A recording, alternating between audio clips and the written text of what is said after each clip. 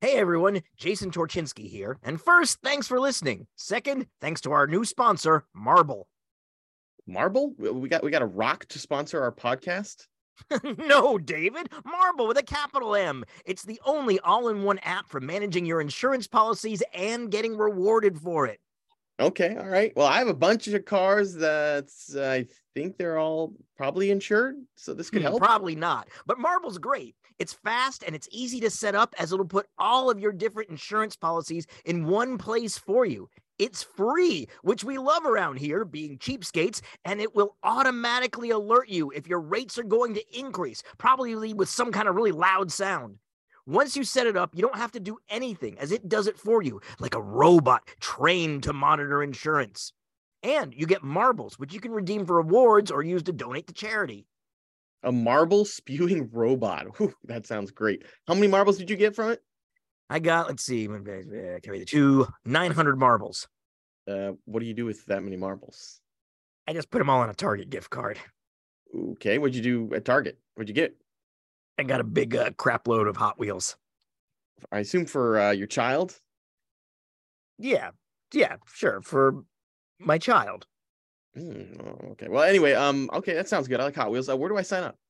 So you just go to joinmarble.co/autopian and you start adding your policies. And not only will you be supporting this podcast, you will also get rewarded just for being a real adult and keeping on top of your insurance. Joinmarble.co/autopian, is that right? Yes, David. That's joinmarble.co/autopian. We got to talk about the man who quit his job this is someone who's like lives what we live, which is just all about furthering car culture. Quit his job to make a documentary about a dead automobile brand. Thanks for coming back to the Autopian podcast.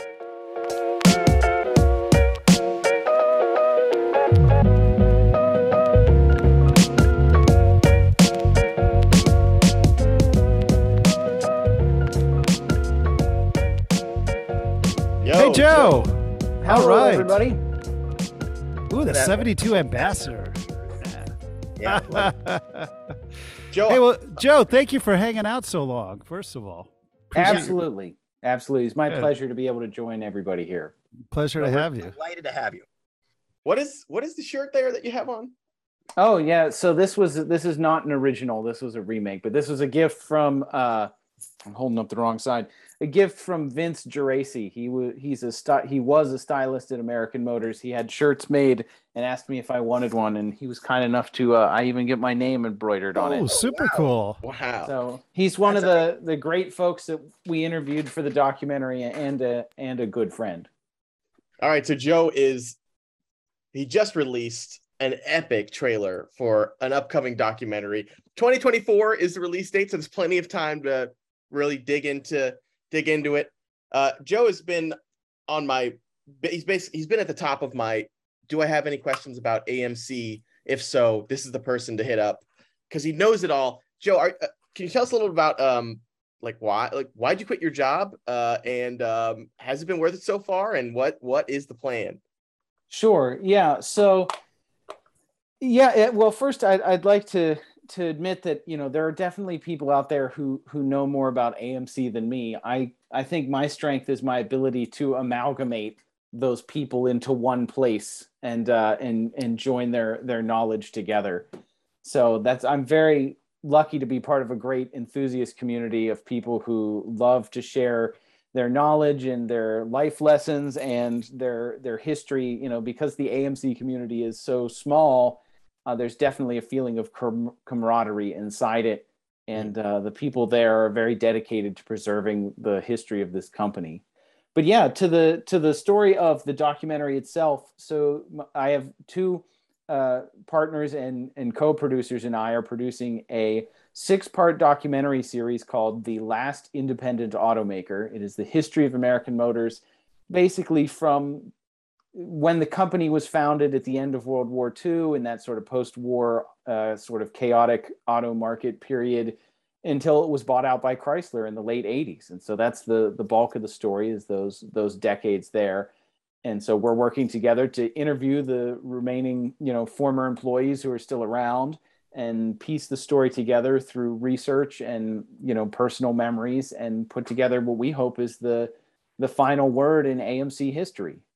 And what you have so far, and I don't know if we're going to be able to play this on air or not, but either way, I'm going to play it.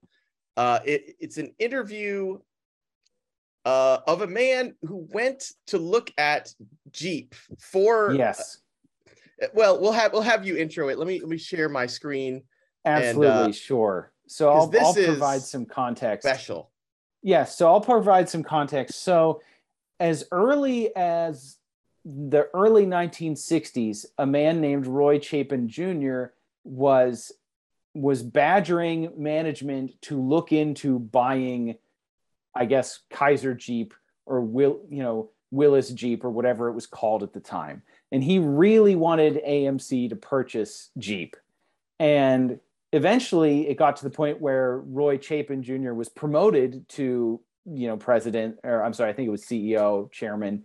And he was like, okay, now that I'm in charge, I actually am going to buy Kaiser Jeep. And so he sent Gerald Myers, who we see on screen right there, who at the time was not CEO. He later became CEO, but Gerald Myers at the time was like vice president of manufacturing or vice president of product, something like that. And so he sent Jerry Myers to go look it over. Go on down to Toledo, look it over, and tell me what you see. And then we'll make our final decision based on your report. So I won't spoil it. I'll let Jerry tell the story here. He sent me down to Toledo, and he said, Jerry, I remember his words to this day, I'd like you to go down to Jeep and look it over. And I said, okay, I'll do that. He said, then I want you to come back and tell me what you saw. Okay, Roy, I'll do that. I didn't know anything about Jeep. I didn't think much of it. Volume wasn't so wonderful, and the vehicles looked kind of old to me. But I went down and I spent, must have been a week, in the Jeep Toledo plant. The first thing that struck me when I walked in was how many people there were. The assembly lines were just crowded with people. I mean, a 3-man job had 10 men on it. A 2-man job had 4 men on it. And it was very inefficient. I said, Roy, here's what I think. I think it's a disaster. You don't want anything to do with it. It's inefficient. It's archaic. It's absurd. Then they had a board meeting. Roy came out and he said, Joey, come into my office. Okay, Roy, what is it? We're going to buy Jeep. I said, Roy, you got to be crazy. I've been down there. I did what you told me. I looked around. I spent 3 days down there, and it's a disaster. Their costs are too high. It's totally inefficient. The product is neglected, and the pace is slow. And I don't know anything about the distribution organization, but the dealers probably aren't any good either. He said, I got something else to tell you. Well, what's that, Roy? He said, well, we're going to put you in charge of it, and you're going to make it work.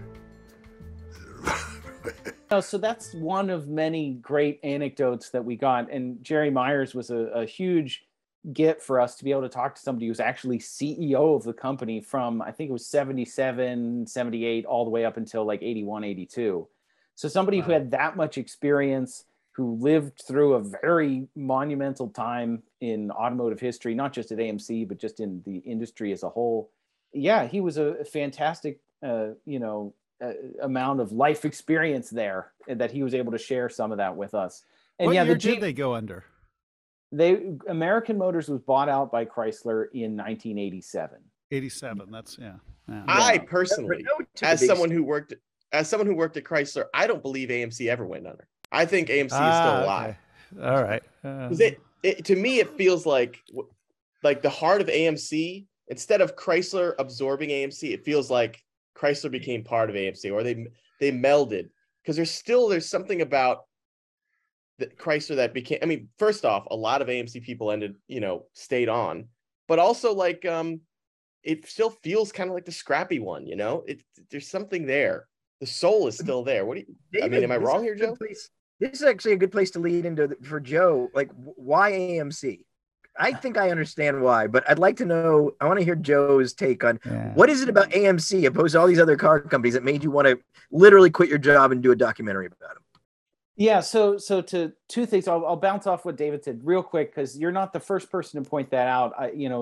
Bob Lutz in one of his books later on said something that the AMC brain power that Chrysler inherited really rejuvenated a lot of their departments because yes, a lot of AMC people kept their jobs when they moved to Chrysler. I mean, there's a lot of guys there who retired, at least on the white collar side of things. The blue collar story, unfortunately, is a little less rosy. But on the white collar side of things, yes, there were a lot of guys who kept working there. But to answer Jason, yeah, why AMC? People ask, did you come from like an AMC family? I mean, not at all. I tell people the most exciting car our family has ever owned was my dad had a 4-cylinder Mustang II. I mean, Oh, wow. I mean, we were a family. We're a family of Tempos and Tauruses, and Wow, a Tempo. Yeah, Tempos and Tauruses, and eventually Subarus. But no, so around the time I was about to get my driver's license, I started reading a lot more car magazines and car books from like our high school library. I would check out car books, and I realized that there was more than just GM, Ford, and Chrysler in the world. And I got particularly interested in old American car companies and the whole cool. Hudson, Nash, Packard, Studebaker, that whole realm. And there's just something about American Motors. The fact that they were like the last one, right? The fact that they made it the farthest all the way into the 80s. The fact that up until, 1987, you could buy something from the fourth American car company. And we're lucky right now to be living through this kind of cool rebirth of a new generation of independent automakers. But for a long time, it looked like AMC was the last one. Well, Joe, you're one of us, that's for sure. Yeah, I love it. No doubt. The thing is, AMC, I don't think the layperson really, honestly, the layperson does not know American Motors Corporation. No. And that's pretty wild to think about because it was it was a big car company. Like it was not a small, what would the equivalent be, Joe, today? Right. Yeah. I mean, I think the fact that GM was so big sometimes warps our perspective because American Motors was like still one of the largest employer, it was one of the largest manufacturers in the United States, just smaller than, GM, Ford, Chrysler. But I mean, at their peak, they probably employed 30,000 some people. I mean, the factory itself employed 15,000 people when things were busy, and like I said, then around 30,000. I mean, they had plants in other countries. They had deals to distribute around the world. I mean, this was not a diminutive manufacturer. I mean, there were times where when things were good, they were building 300,000, 400,000, 500,000 cars a year. So to have them just disappear out of the market, I mean, it'd be like if Mazda just got bought out and shut down. I mean, I can't say I don't know what their annual volume is, but I mean, it would be like a significant brand leaving the market. It would be a big deal. Would you agree? So the thing that always, even knowing how big AMC was, the tone and feel I always got from them, though, and I think that's why I always loved them, is they have like this lovable loser quality about them. They always seem to be broke. And they were so clever with so many things, like front and rear bumpers were the same on cars for years. They would just swap out indicators for reverse lights, and every corner they could cut, they did it. But they were so clever. Like the Hornet became so many things. The Hornet became the Gremlin, became the Sportabout, it became the Concorde, and then the Eagle. Like they were so good at stretching what little they had. How did the Pacer door handle, by the way, is everywhere. The tailgate handle, my J10 pickup tailgate, I'm pretty sure that's just a Pacer door handle. Oh, that flap handle. Yeah, that was, the ambassadors used it too, I think. Oh, yeah. Well, yeah, basically from 68 onward, almost every AMC had a flap handle. But the weird thing is they're not all the same. Some of them have the key. Some of them have the key slot in the handle. Some of them have the key slot below the handle. It's, this is one of those things where I'm not a parts guy, but oh gosh. Ooh, a new handle fetish I can see coming on. Yeah. You talk to some of the guys at shows and stuff, and I mean, the knowledge that these people have just even blows me away. I mean, down to like, they're like, oh yeah, well, ambassadors switched brakes halfway through the year. well, if you get an early 73, it's a Bosch, but if it's a late 73, it's something else. And I mean, just like insanely esoteric knowledge that these people have, that just blows my mind. Stuff like that won't necessarily make it into the documentary, but it's still really cool to hear.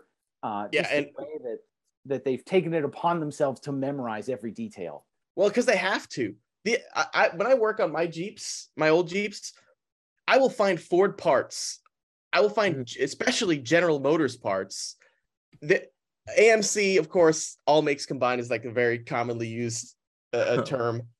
You will find all sorts of stuff from other automakers on an AMC, and it changes from year to year. It's right. It was the weirdest car company. They were terrible with money. They're lovable losers. I mean, they just right. were. And there was this weird thing where AMC would buy parts from the same third-party suppliers as the big three, but because you'd have 1 million Impalas with the same part and only 30,000 Hornets, people would say, oh, well, that's a Chevy part. Well, no, it's a third-party piece, but because there's way more Impalas with it, catalogs and auto parts store guys will just call it a Chevy piece. So, I mean, there's definitely some of that instance going on there. But my transmission does say hydromatic. It does say hydromatic on it.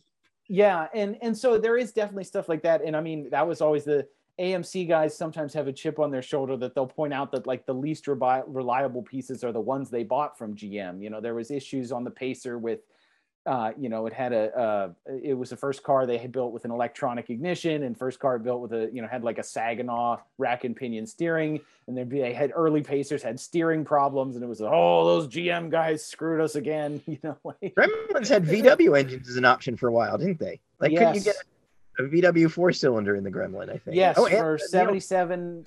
It was 77 through 80 or 79. I forget what, but yeah, the lowest tier AMCs, they desperately needed a 4-cylinder, so they bought a carbureted VW Audi 4-cylinder, and put it in the postal Jeep too. And the postal Jeep, and I think some 928s and the LTs had that engine. Actually, that engine got around a lot.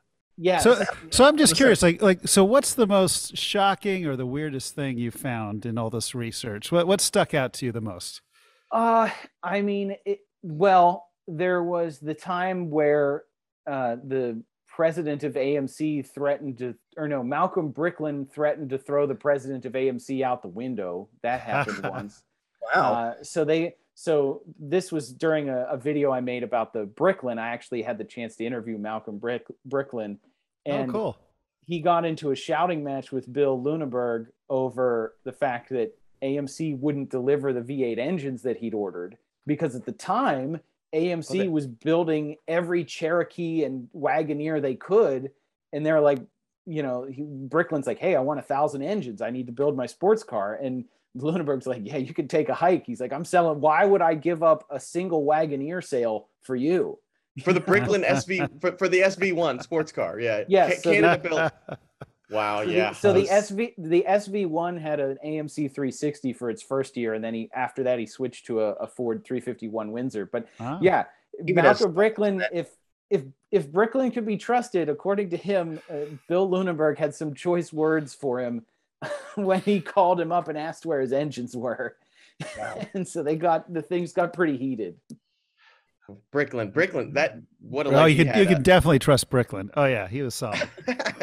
Oh my gosh! He brought Subaru to America too. So your personal car's history, Joe, is very tied to Malcolm Bricklin now.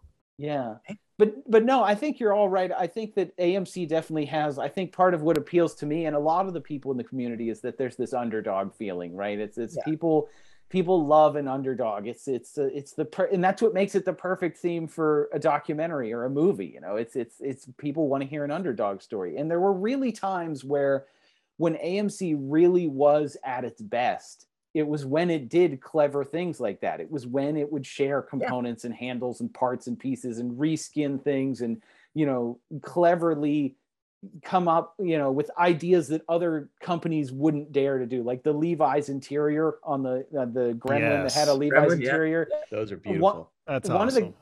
Vince Geraci, the guy who gave me this shirt, worked on that. And he said, when I went to Chrysler, one of the Chrysler's guys said, we really wanted to do a Levi's interior, but, marketing wasn't sure and sales was like, I don't know if we can sell enough and the dealers don't want it and da-da-da. And so it never happened. And at AMC, it was like, hey, we want to do a car with jeans on the inside. Okay, well, you'll go to San Francisco, talk to Levi. Let's get it done. That's awesome. That is amazing. And I think the cars had a lot of charm for the era too. The Pacer, I think, is a fantastic design. I love the way it looks. I do. I genuinely love it. Wait, Of course you do. The Because it's just, that's one of the ones with the, reputation as being one of the worst cars, let's just say it, So of all cool, time. though. Yeah, The guy who designed But that's the Porsche charming. 928 looked at the Pacer's rear end to design the 928 rear end. They just squished it and stretched it. That's true. And it had like one door that was longer than the other. They would just do things that no other American car maker. Wait, one door was longer than the other? I didn't know Yeah, the this. passenger side door. Well, you could probably explain. Side door. Yeah, it was like a couple inches longer. I mean, it was like not trivial. It was like It was significantly significant, yeah. And I think one thing that we want to make sure we do in a documentary is that we don't forget what AMC did in the 50s and 60s, because the narrative is definitely dominated by AMC in the 70s, because that's when they made their most colorful, most interesting cars. I mean, you had Javelins, AMXs, Gremlins, Pacers, and all those are awesome. But the Rambler years from the 50s and 60s are significant too. I mean, one thing we talk about is that George Romney, who was CEO of the company, basically legitimized compact cars as a class in America. Like prior to the Rambler, people didn't really buy compact cars. And I mean, and the story often rightfully so, gives a lot of credit to Volkswagen for teaching Americans to like small cars. But I think George Romney gets left out of that a lot. I mean, there were years where, before the VW really took off in America, AMC would be selling 60,000, 70,000, 80,000 Ramblers, when Volkswagen was still only doing like 5,000 cars a year. Yeah, the Rambler was a very rational person's car. Like they weren't thought of as ridiculous at all. And I think that's a really good point, because they did define compact cars in America. They made them something that wasn't just like a sports car. Yeah. And they pioneered unibodies. They did all kinds of interesting stuff actually back in the day. Yeah. Joe, we're going to find out soon. Joe, you interview, I saw in your trailer, you interview Mitt Romney. Is that right? Yes. We actually managed to get Mitt Romney in what was probably the only interview he's done that wasn't about politics. So we kept it strictly about the cars. But yes, so all of the credit for that goes to my co-producer, Pat Foster. He has written 30 some books and like 800 some magazine articles. He's a prolific writer and automotive historian. And he's written about AMC for years. He actually knew George Romney personally, and back in the 80s and 90s befriended him and had the foresight to interview him back then. And he became acquainted with Mitt. And so he was able to kind of call in a favor for us and get in touch with Mitt's, secretary and say, hey, can you set us up? Can you, get us an interview? And so we had 35 minutes. We drove down to DC and did the whole rigmarole and went through security and managed to interview Senator Romney. And that was really cool to be able to hear from him what it was like growing up the son of, somebody who ran a car company. I think that's a pretty unique life experience, especially AMC. Yeah, what a great catch there. Super cool. Huge get. Yeah, huge get. That's epic. Like to hear from a senator about cars and not politics. Just the idea that you rolled up there with zero intention of talking anything political is just amazing. All you want to talk about are Ramblers. Like that's fantastic. I love it. You're right. It was a very surreal experience. Like, we're unloading our camera equipment. I'm there and I'm like thinking to myself, I'm like, I bought this blazer at Goodwill. I'm like, because I'm dressed up and trying to look nice. And I'm thinking, I bought this jacket at Goodwill, and I'm like, AMC. That feels on brand for AMC, though. I think. Absolutely. Yes. And for the Autopian as well. Absolutely. Yeah. And, we're unpacking all of our stuff and, getting our extension cords and all that stuff set up. And of course, in DC, like, everybody is gorgeous. It was so bizarre. Like every person, there were just people jogging and biking and running everywhere, and they all are absolutely gorgeous. And I'm like, I feel very out of place. It's like, hey, want to talk about Pacers? It's perfect. Pick up any So- jogger you want in DC with that line. I guarantee it. That's right. No question. Yeah, definitely check out Joe Ligo's trailer. It is it's going to be crowdfunded, right? Entirely, right? So we're going to not entirely, but we kind of need, this is kind of like our, we've gotten to the point where we need a boost to get to the next stage. Yes. Woo. So do it. we need a boost to take this to the next stage. What we're trying to do is we're working with a PBS station, Maryland Public Television. We're going to hopefully distribute it on public television. But to get us to the next stage of production, we've launched a crowdfunding campaign on GoFundMe that has blown me out of the water on how popular it's been. I've been thrilled. I'm so incredibly grateful for everyone's generosity.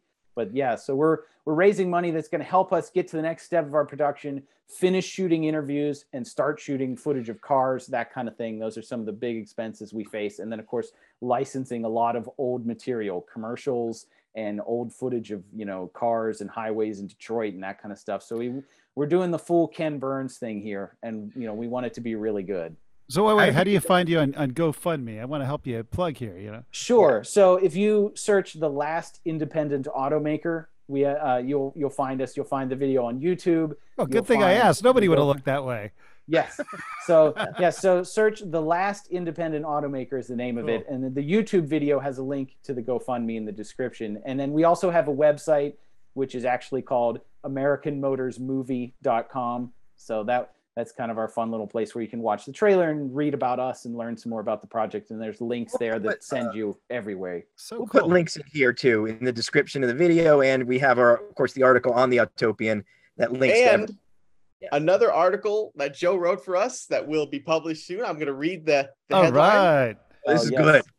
How American Motors employees ended up in a sleazy 1970s movie about sex, violence, and a 30-mile-per-gallon turbine engine car. Ooh, stay tuned. 60 mile per gallon. Oh, did I say it says 60? Yeah, I said 30. It says 60. Anyway, it's going to be epic, and get ready to see it on the Autopian. So, Joe, thank you very much for your time. Thank you, everyone, for listening. Thank you, Joe. Absolutely. Thanks for having me. This is great, guys. Thanks for listening to the Autopian podcast. Come back next week. It will be epic.